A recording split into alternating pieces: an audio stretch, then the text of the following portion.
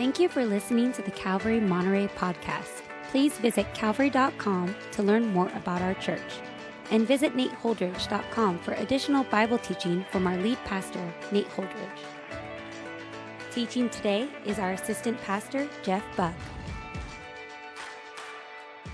We're going to be in Galatians chapter 1 and in verses 10 through 24.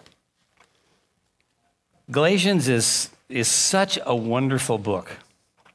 It is what one writer calls the Magna Carta of Christian faith. It is a letter designed to maintain and enforce the liberty that comes through faith in Christ.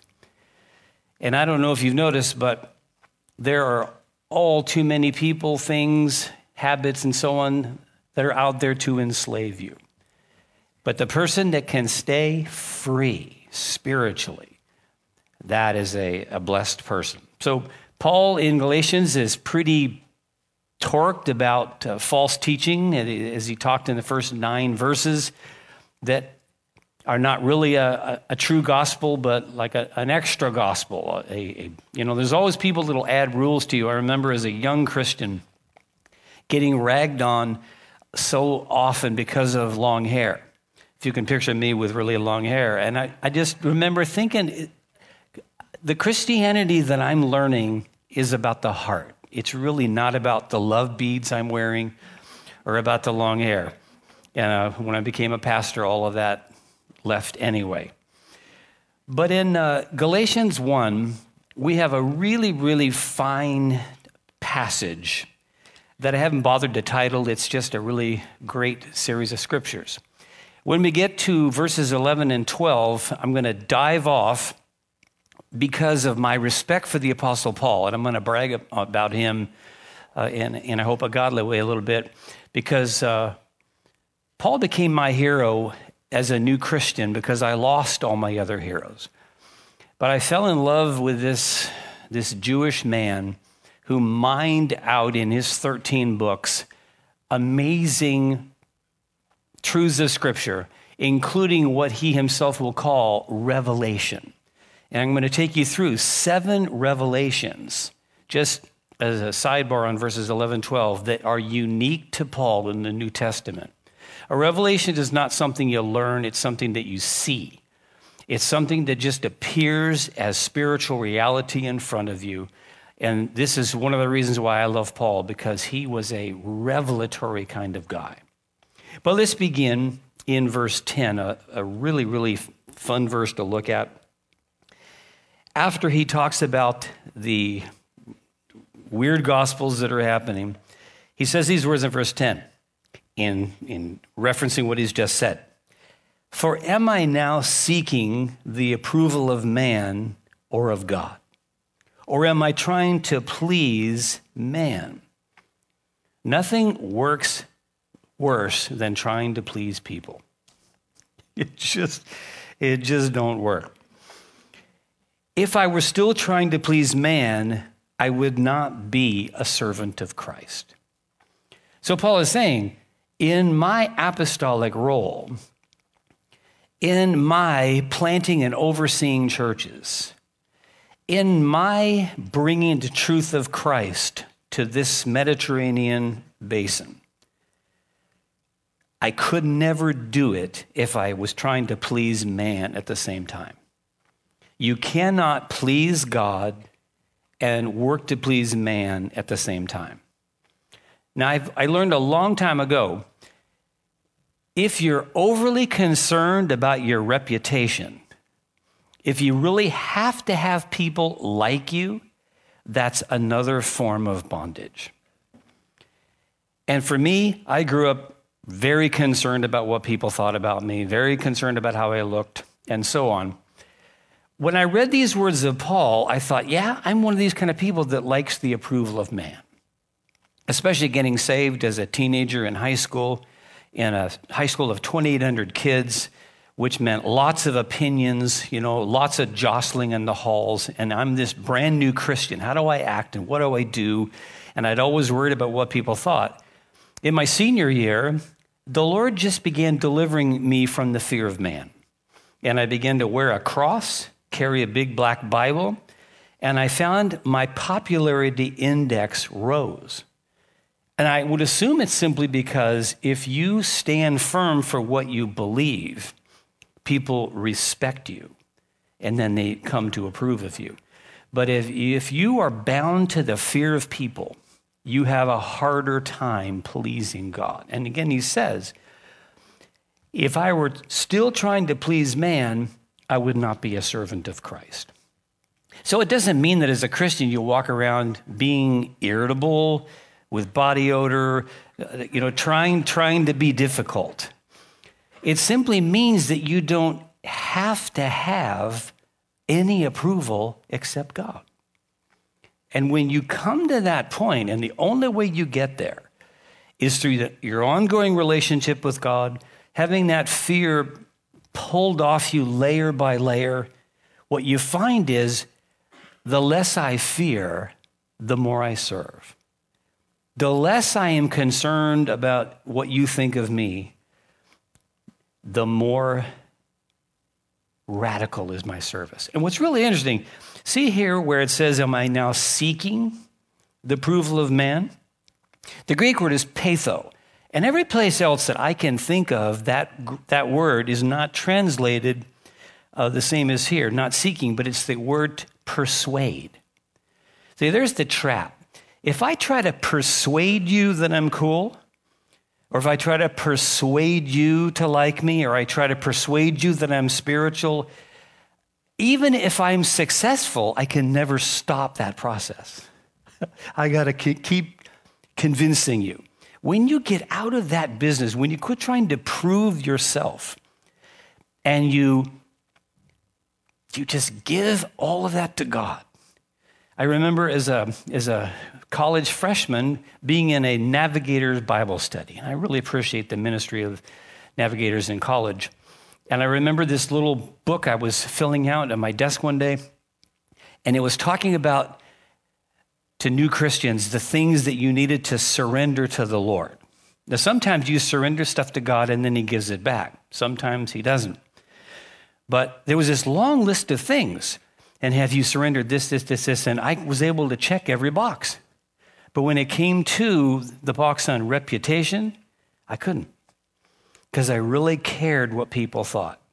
So it then offered a prayer that you could pray to just surrender that to God, your reputation. And so, I can't recite the prayer, but I prayed it with sincerity. Now, whenever you pray a prayer like that, generally speaking, you'll soon be tested. And so the next week, one of the deans of the college, the University at Central Missouri, I was called into one of the dean's offices. So, I had a clean conscience. I didn't know I was going to be in any trouble. I just walked in, I sat down, and the dean said to me, "Now, you're a Christian, I understand." I said, "Yes, sir." He said, "Now, you're familiar with Billy Graham?" "Yes, sir." Well, he said, and this is back in the days when the universities had a presence in Christianity. At least this secular university had a lot of Christian professors. And so he said, well, we want to bring a Billy Graham film to this town. I forget which one it was, but he said, now, we want to advertise it to our students. And so here's what we want you to do. We want you to write a letter of invitation to every student in every dormitory at Central Missouri State University. And I want you to sign your name. And then we're going to place it in every dormitory mailbox on campus. Now I thought, no, wait a minute. You want me to put my name on an invitation to a Billy Graham event, and it's going to go to every dormitory, 2 copies, because there's 2 people in each room, and you want me to put my name on that? Now, you laugh, but I thought, I didn't know what to think. How could this happen to me? And so the dean's looking at me, and he had said, well, you're a Christian, right? And so, I signed my name. I can still remember how I did it so neatly and so on. And with trembling hands, I gave it back to him. And sure enough, Jeffrey Buck was a Billy Graham fan to every person on campus. But it wasn't so much that it did anything for the film, I doubt, but it did something for me. And that's when I took my first step out into, I'm going to be a servant of Christ.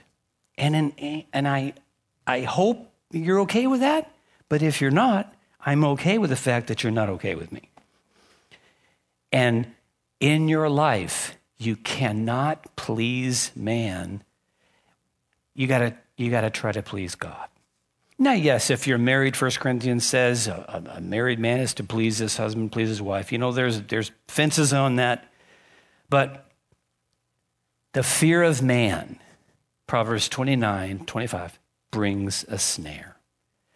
The fear of man stops us from witnessing. It stops us from believing. It stops us from praying. It stops us from depending on God for that miracle that we really need. The fear of man. It was one of the greatest traps that was ever in my life. And what that fear of man produces is something called self-centeredness and self-consciousness. And so I'm bringing an application because Paul didn't saying all the things that I just said, but the approval of man. It is something that you crave automatically less and less as you walk with Christ. Why? Because you're getting your approval from him every day. My quiet time this morning with the Lord, Psalm 95 and Exodus 17, was so rich.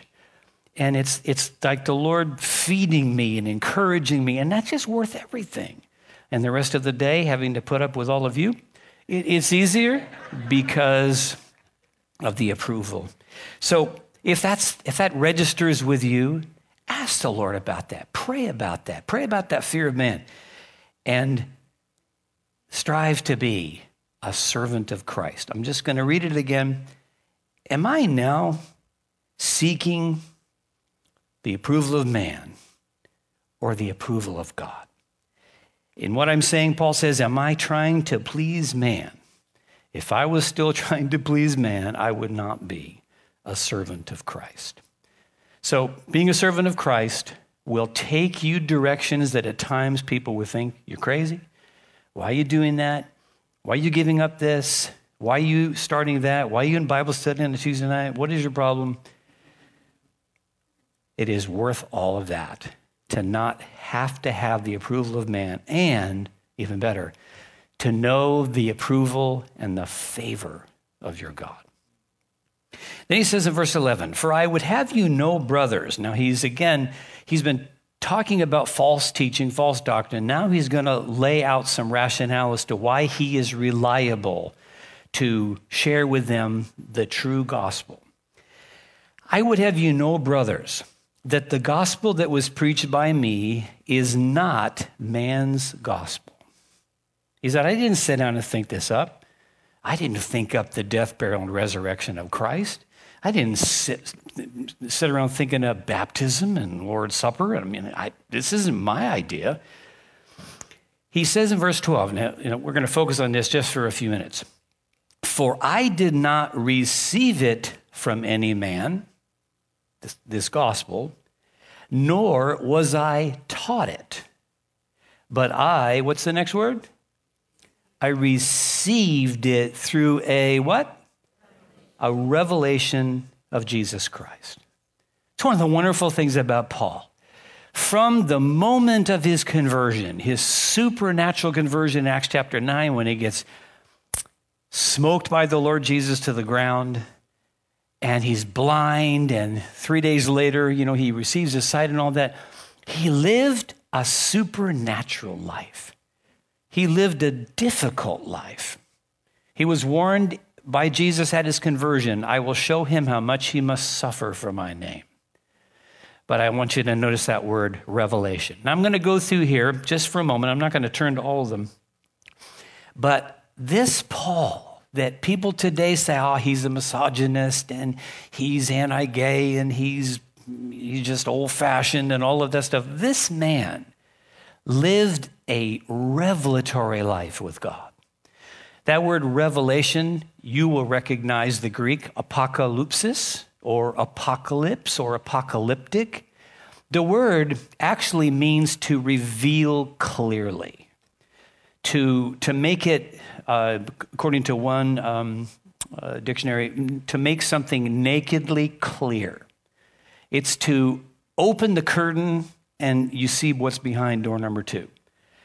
So this first thing that we see, and hopefully I'll put it up on the screen as we go, the whole gospel of grace was a revelation to Paul. He didn't go to seminary. He didn't go up to Jerusalem. The Lord showed him by a revelation, by an unveiling, the gospel of grace. I think Martin Luther had a similar experience. As a monk, he was trying to live the Christian life, and he would beat himself and starve himself and do all these different things. And one day, he read Romans 1:16 about faith and believing and forgiveness. And in that moment, he saw it. He just saw it. He saw the truth that it was Jesus plus nothing. It was Jesus plus faith only that could, and it changed his life. Revelation, a supernatural unveiling of truth that is not the cumulative result of study. It is God opening something to you. I had and I would say probably this is not a revelation, but I remember as a young man starting to form my conclusions about Christianity and about church. You know, I grew up in the Episcopal Church, and it was a wonderful church, and my father was a godly father and a speaker and my priest, but it was a little bit stodgy for me. It was kind of like everybody came and sat in the pew, and we didn't really talk to each other, and it was just kind of a solitary experience. But as a young Christian, I began venturing into other churches. And so I went to the First Baptist Church downtown in my town, and I found out that they talked from the Bible, a long sermon, and they gave altar calls. Now, I had never seen an altar call. If you want to receive Christ as your Savior, come down here, and we're going to lead you in a prayer. I had no idea such things existed. And so I was on the edge of my seat. I was like, going nuts. Is anybody going to come forward? And nobody did. And I was like really disappointed. But I came back the next week, sat in the same spot, and I noticed that, you know, this is churches with pews. Now, when it's not so much like when you have chairs, but when you have pews, people love to spread out. So they sit down and they put a Bible on this side and a coat on that side, and they get lots of room. Lots of room, like you're doing here. Yeah. Look at you, got 2 seats blocked off right there. But anyway, what I noticed was, you know, no one talked to each other. There was no sense of community. And it was, I thought, well, this is the same as what I felt, you know, growing up. And as I was sitting there, looking at these people and kind of just observing this and just trying to grow I wasn't there as a critic. I was there to learn. And as I looked at the backs of all these heads, I had this mental image. I'm not saying it was a vision. I'm not saying it came from heaven. I'm just saying that what happened was I saw the backs of all these heads. And then it was like a cartoon or like an image. And every one of those heads turned into a little house of its own, with smoke going up, you know, and like in a neighborhood where there's all these houses, but they're not connected, you know, they're not neighbors in the way. And so I'm trying to think about that. And then in my mind's eye, I see, do you know what a honeysuckle vine looks like? I used to, as a kid, grub honeysuckle for $1.50 an hour. And it's just these long vines that grow on the Maryland hills. And I saw these things kind of grow up and entwined all these different little separate houses together and kind of brought them together. And I thought, that's the weirdest daydream. But I saw something, and that was that God wanted all these separate individuals to be bound together. And as I sat there, the word family was impressed in my mind and heart. And from that moment, I saw that the local church is to be a family. Is not to be just a bunch of separate individuals that come, say, hey, and then go home. And it was all through that, I won't call it a revelation, but through that, whatever that experience was. And I saw it. And so then I began calling everybody brother and sister. And that was when I first became a hugger. That's when I first, I was afraid of people before, and now I would strangle them. But back to the gospel of grace, it was a revelation.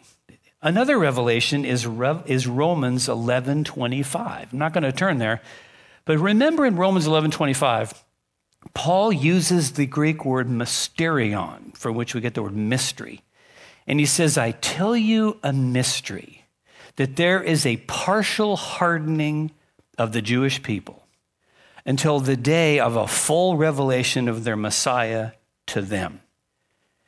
I don't know if you've ever read that passage, but he said it's a mystery that the Lord showed me.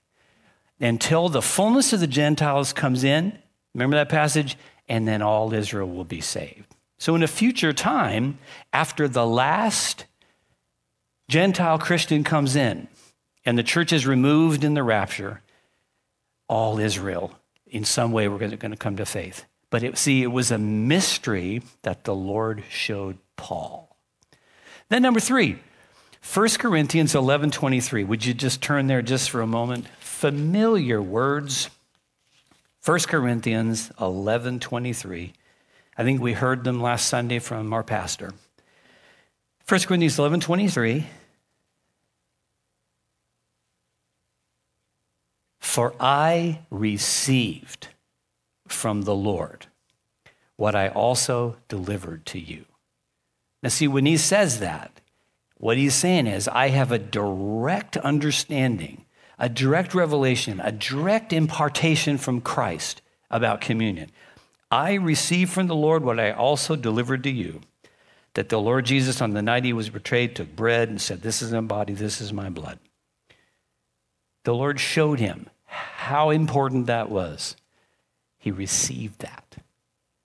And that's the wonderful thing about the Christian life. I'm never going to receive on the level that Paul did. I'm not going to receive mysteries and revelations like he did. But every time I open the Bible, there is a potential little revelation waiting to happen. There's some kind of truth, some kind of meaning that's going to come. And I love 1 Corinthians 11:23. I received it from the Lord. A fourth is in 2 Corinthians 12:1-10. Where Paul has a vision of heaven. And you remember I taught about this a few weeks ago here, 2 Corinthians 12:1-10. And he says, I know a man in Christ, whether in the body or out of the body, I don't know. But he went to paradise, heard words that cannot be uttered, and saw things which could not be seen. That's Paul. And he says, visions and revelations in the first verse. Now it's to visions and revelations, and then he talks about heaven. He had a revelation of heaven. How many of you would have liked to have had lunch with the Apostle Paul and heard about these things? Ephesians chapter 3 is a fifth revelation. He uses again the word mystery. He says, you'll understand in verse 3:6, you'll understand my understanding of the mystery.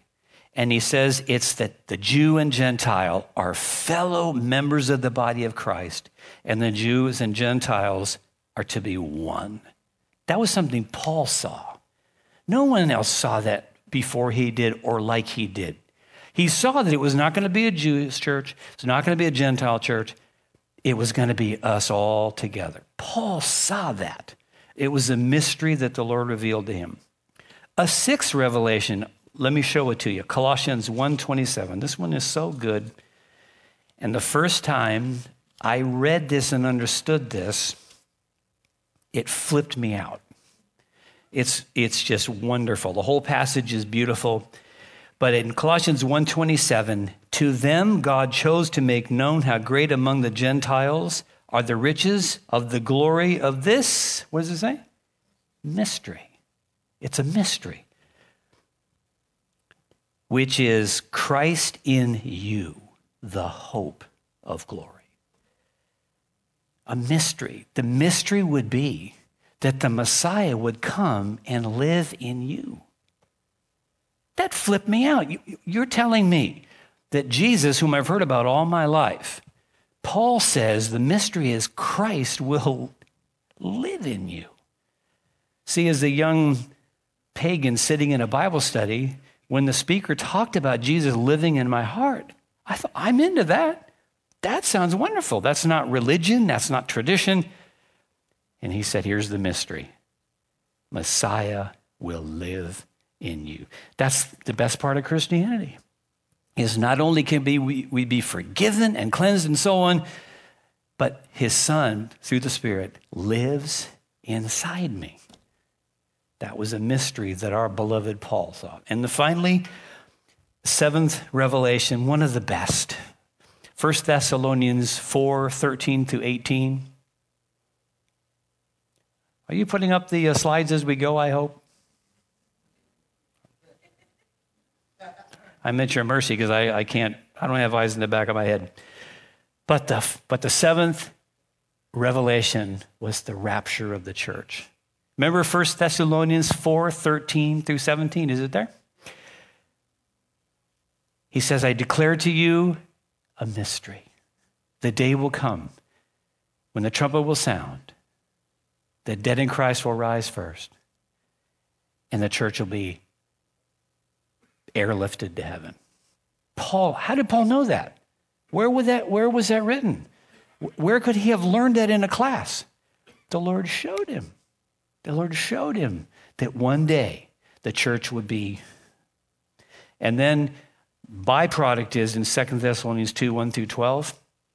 After the Thessalonians misunderstand, and some people say, well, the rapture's already occurred, you got left. He says, no, that's not true.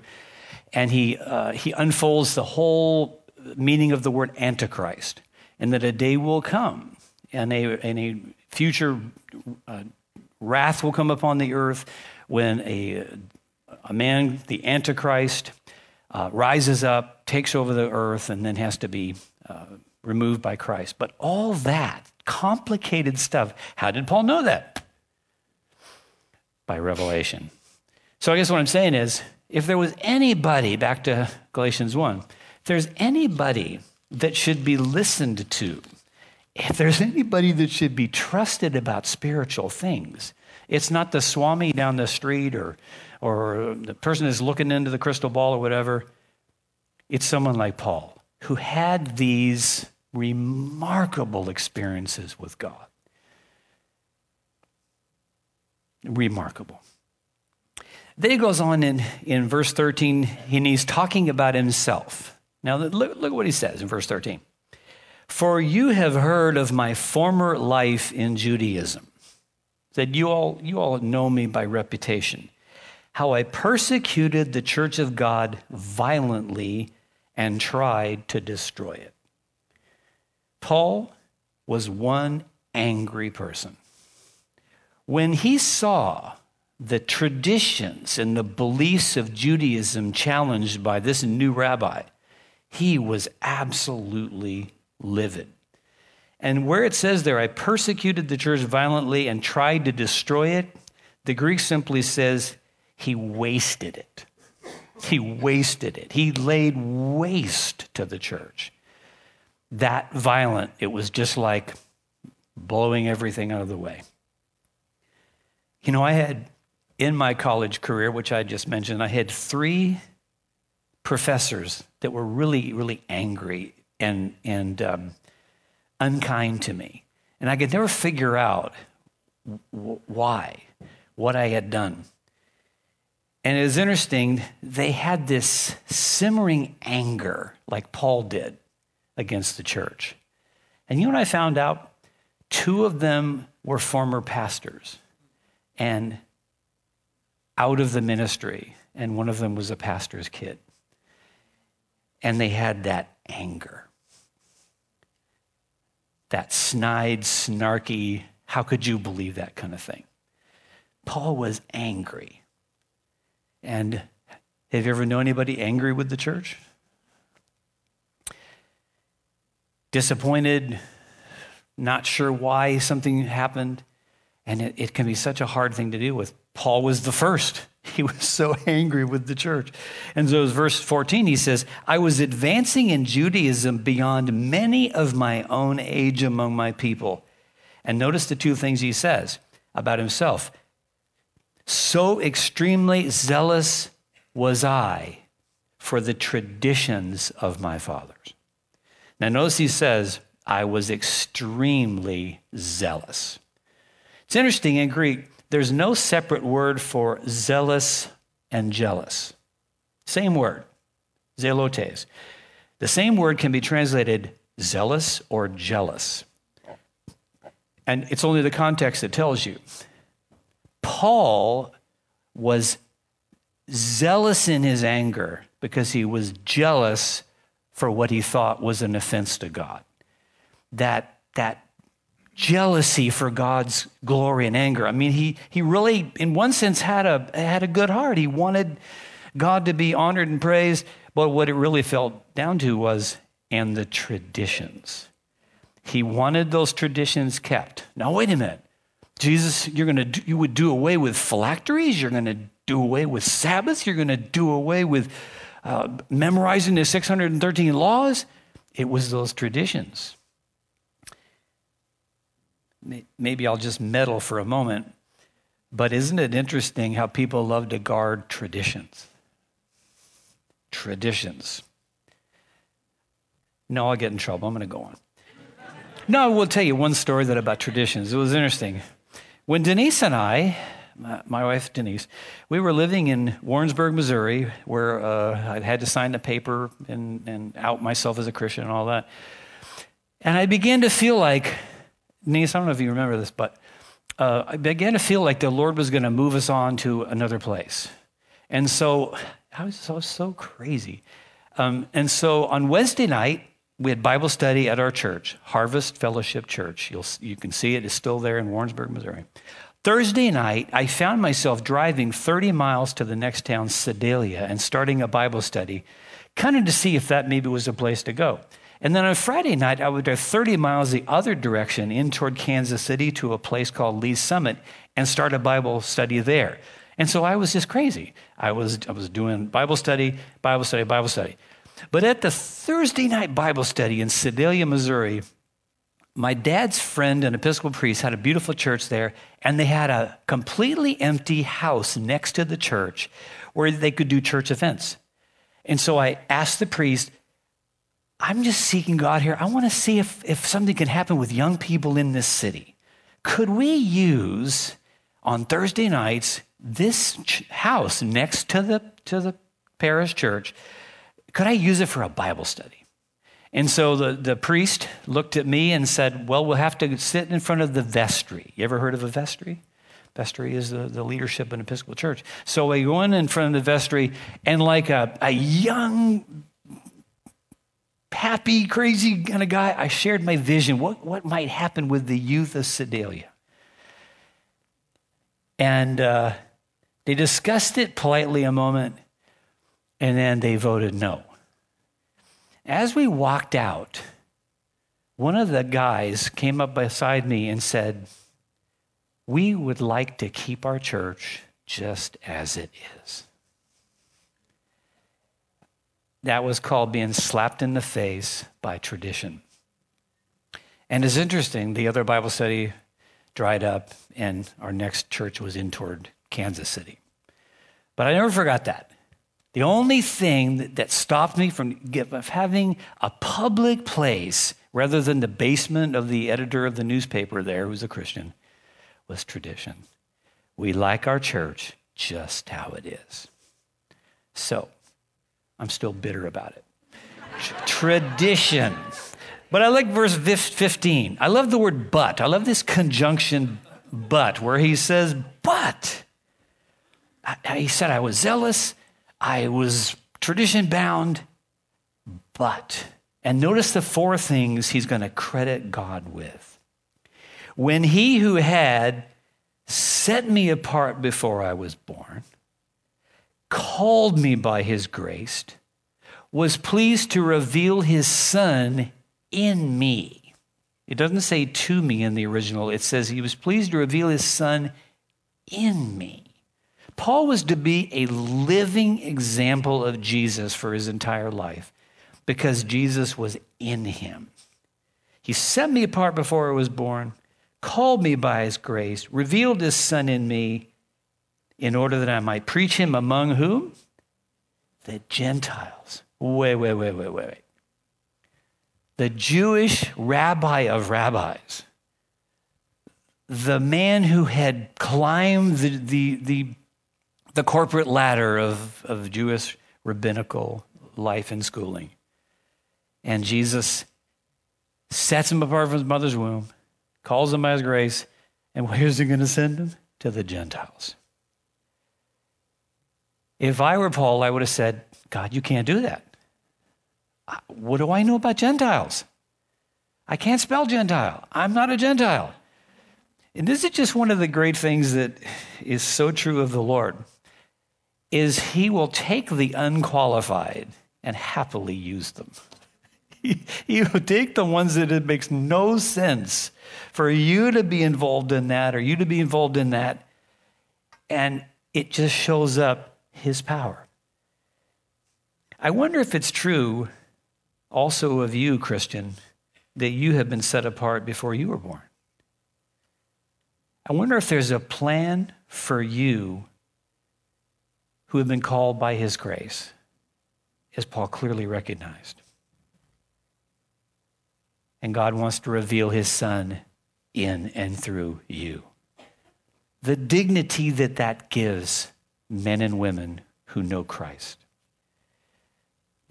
But Paul is this example of a guy who was taught by God. Hey, I called you before you ever had a chance to qualify for the calling. I remember as a young Christian, Ephesians 2, 8, 9, and 10 just would ring through my mind, especially Ephesians 2:10, which says, we are his workmanship, created in Christ Jesus for good works. Do you remember the rest? Which God prepared beforehand that we should walk in them. When I realized in my life that there were footprints already laid out for me, when I realized that God had a plan for my life, I was thrilled with that. I thought if I can just figure out where to put my feet, if I could just figure out what direction to go, God will help me choose a wife, and he'll help me choose where I live and help me to accept the pastoral calling and all of that. I love the fact that Paul saw that he was born for what he did. He was created for what he was called to do. That's why he was so good at it. God had called him and equipped him and created him. But again, that's also true of you. You've been called to live a separate life, a sanctified life. Maybe not a public life, maybe not a life that everybody knows your name, but called by God. I used to be a backpacker. That was when I had good knees. And I remember my favorite backpacking guy was Colin Fletcher, who used to live in Carmel Valley. He died actually out in Carmel Valley. But he wanted to be the first one in 1964 to walk the internal length of the Grand Canyon. And so he decided, I'm going to do that. And as far as he knew, no one had ever walked the Grand Canyon. And so he went and he sat down with the greatest living legend at that time who knew the most about the Grand Canyon. And he laid out this plan to this guy named Harvey. And he said, I want to walk the Grand Canyon, not at the rim, but I mean down at the bottom where it's hottest. And the guy said, well, never been done. And he said, there's a 1 mile stretch in the middle where the only way you could pass is completely unstable. No one's ever done it because the minute you step out into that mile cliff, everything just dislodges, goes down the Colorado River, and you're lucky if you don't go with it. But Fletcher was not going to be denied, so I forget if he went to the North Rim or South Rim.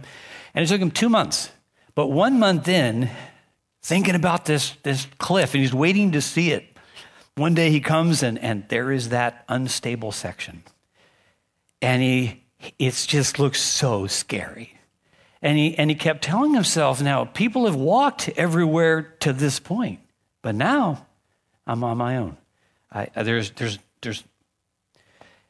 And so he took a nice long break, had lunch or whatever, and then he decides, okay, I'm going to do it. And so he walks out. You can read his book. It's called The Man Who Walked Through Time, Colin Fletcher. And he gets out in the middle, and the strangest thing happens. There's this really, really unstable section. But he sees a set of footprints show up right where it's the least stable. And he thought, no, this isn't possible. I'm not the first one here. I'm not alone. And so what he does is he starts stepping into the places where there's footprints, because that's solid enough to where the ground hasn't crumbled away. And he gets across by putting his feet in those footsteps. And he makes it. Does the rest of the month, and then he goes back to this guy Harvey. He said, wait, you lied to me. You said no one had ever walked that segment. And he said this. He said, I was so worried about you. Basically saying, you're such a rookie. I was so worried about you, I went down there and did it myself to make sure you could do it. Now, my first thought would have been, you cheater. But my second thought was, you made the way for me. See, that's the way I view life. It's the footsteps are already there. In every day, all I got to do is figure out, even though these are dangerous times, where do I step? And that's what I love about the Apostle Paul. He had this sense of divine destiny, and he was glad to serve Christ. And so he says in verse 16, he was pleased to reveal his Son in me in order that I might preach him among the Gentiles. So he says, I did not immediately consult with anyone,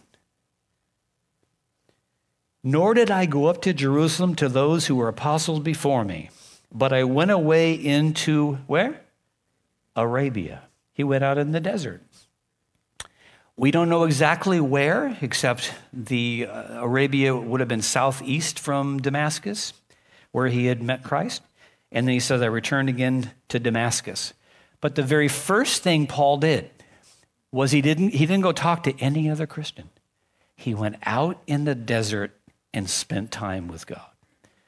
That's where some of these revelations just came.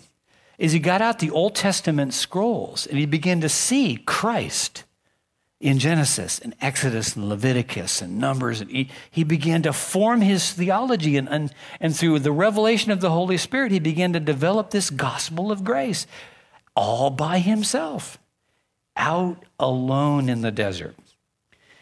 And it says in verse 18, then after 3 years, now I don't know if that was 3 years as a Christian, 3 years after he went to Arabia, we don't know. But here he is, a fairly young Christian. After 3 years, I went up to Jerusalem to visit Cephas or Peter, and I remained with him 15 days. Now notice the precision of that. 15 days. You get to know somebody pretty good in 15 days. But there was no meeting of the apostles. He says in verse 19, I saw none of the other apostles except James, the Lord's brother. So there was a complete lack of the people who were in Christ before him teaching him. He had to learn this stuff himself. And he's trying to establish his credentials as someone to preach this newfound gospel by saying, I have experienced God, and I'm just here sharing what's come out of that. And he has to say in verse 20, in what I'm writing to you before God, I'm not lying. Now, anytime somebody has to say, I'm not lying, It means that they feel like they're under pressure from someone who thinks that they are. He's saying, I really got this gospel from God. I really did. I really got a revelation of this gospel from God. And saying by implication, this is why you can listen to me. What would it have been like to have that kind of life where, at least at times, there was this direct revelatory stream from heaven? Well, that's why we have the New Testament. That's why we have God's Word. And, you may never have any kind of, Pauline-like revelation or whatever, but every time you open the book and the Holy Spirit breathes on it with you, there you are, receiving your own personal revelation, your own personal words from God. I really got this gospel from God. I really did. And so then, finally, in 21 to 24, after this period of time of instruction, however long it lasted, he begins to go out and tell other people about Christ. In 21, I went into the regions of Syria and Cilicia. You can read about that in Acts 13 and Acts 14. He says, this is interesting, 22, I was still unknown in person to the churches of Judea that are in Christ. The people around Jerusalem had no idea who I was. They didn't know me by face. Paul could have walked into any of the early congregations around Jerusalem, sat down, and people looked at him and had no idea who he was. A guy that was receiving revelation from God. But in the Jewish community around Jerusalem, no one had any idea who he was. Except they were hearing it said, this guy Paul, he who used to persecute us is now preaching the faith he once tried to destroy. It would be really interesting if you were having an early church Acts kind of service. Guy walks in and you don't know who he is. And then somebody says, that's Paul. That's Saul who became Paul. He likes to kill people. But no one would have recognized him. It's really interesting. Some of the greatest people that have ever lived are so unknown. Maybe just to a small.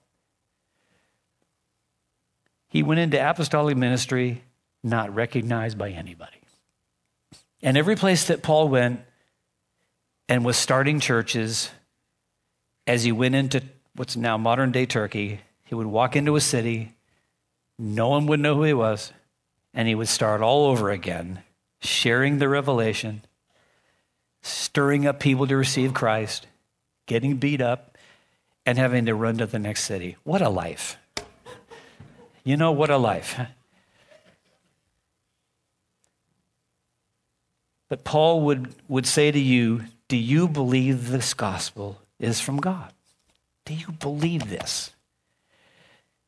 Does the gospel of grace, does my gospel to which I've shared, hold authority and supremacy in your life? If Paul were here, he would say, how strong is the word of God in your life? Because, he would be saying, I sweat and bled and worked for this. Paul would say, do you know that everything is by grace? The grace of God, the kindness of God, the ability of God, the touch of God. That's what Pastor Chuck Smith was all about, this thing of grace. Paul would say, believe me, believe what I'm saying. I've had a relationship with God. If you were here tonight, he'd also say, quit worrying about pleasing men. Don't be a jerk. Don't walk around trying to make people antagonized. But he would say, worry less about people and worry more about God. And remember how he said there, he separated me from my mother's womb? That's the part of Christianity that gets a lot of us uncomfortable when we talk about separation, being separated from the world. And we always say, yeah, we're going to be in the world, but not of the world, but I'm still going to watch TV 35 hours a week, and I'm still going to have all the latest clothes, and I'm still going to be in debt to my eyeballs, all those things.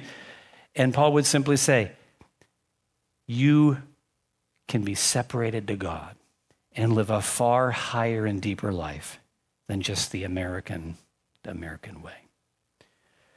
So our bare bones worship team is going to come back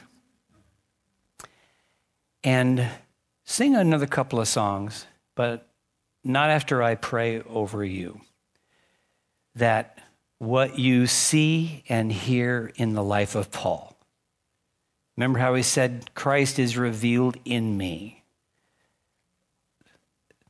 Far less than Jesus, but life is that Paul has been such an example in life to me. Willing to suffer, willing to travel, willing to go into situations culturally unknown to him, willing to hang out with Gentiles when he was one of the great Jews of that day. Just willing for anything to share the gospel. There's a ring and there's a circle of people around you that are not available to me. And you have that opportunity to let Christ shine inside and through you. I was gone after having grown up in Monterey, gone for 40 years. And I made it back 40 years gone about 11 years ago. I love Monterey, but this place is so lost and so dark and so post-Christian. But you're here, and I'm here, and there's a lot of other fine Christians and fine churches here. What might God want to do here? Could there be maybe revival in Monterey? Could there be, like there has been in churches in times past? My last church was a church at its height of 30,000 people. It was just crazy. People would just come and they would get saved before the altar call was even given. I don't know if the Lord would ever do anything like that here, but I know God's not dead. And I know if Paul were here, he'd be evangelizing and witnessing and sharing. So, let me pray. Lord, for me, I believe in the gospel that Paul has brought. I believe in pleasing God, not pleasing man. I thank you for the 7 revelations that you gave Paul. I thank you especially for the gospel of grace. Lord, I thank you that you walked those last steps for me, just like that man did in the Grand Canyon. There's never a step that I walk that you're not there and that you won't pioneer it for me. Thank you for listening. If you would like more teachings and information about Calvary Monterey, please visit calvary.com. You can also find books, teachings through the Bible, and articles from our lead pastor at nateholdridge.com. Thanks again for tuning in. See you next week.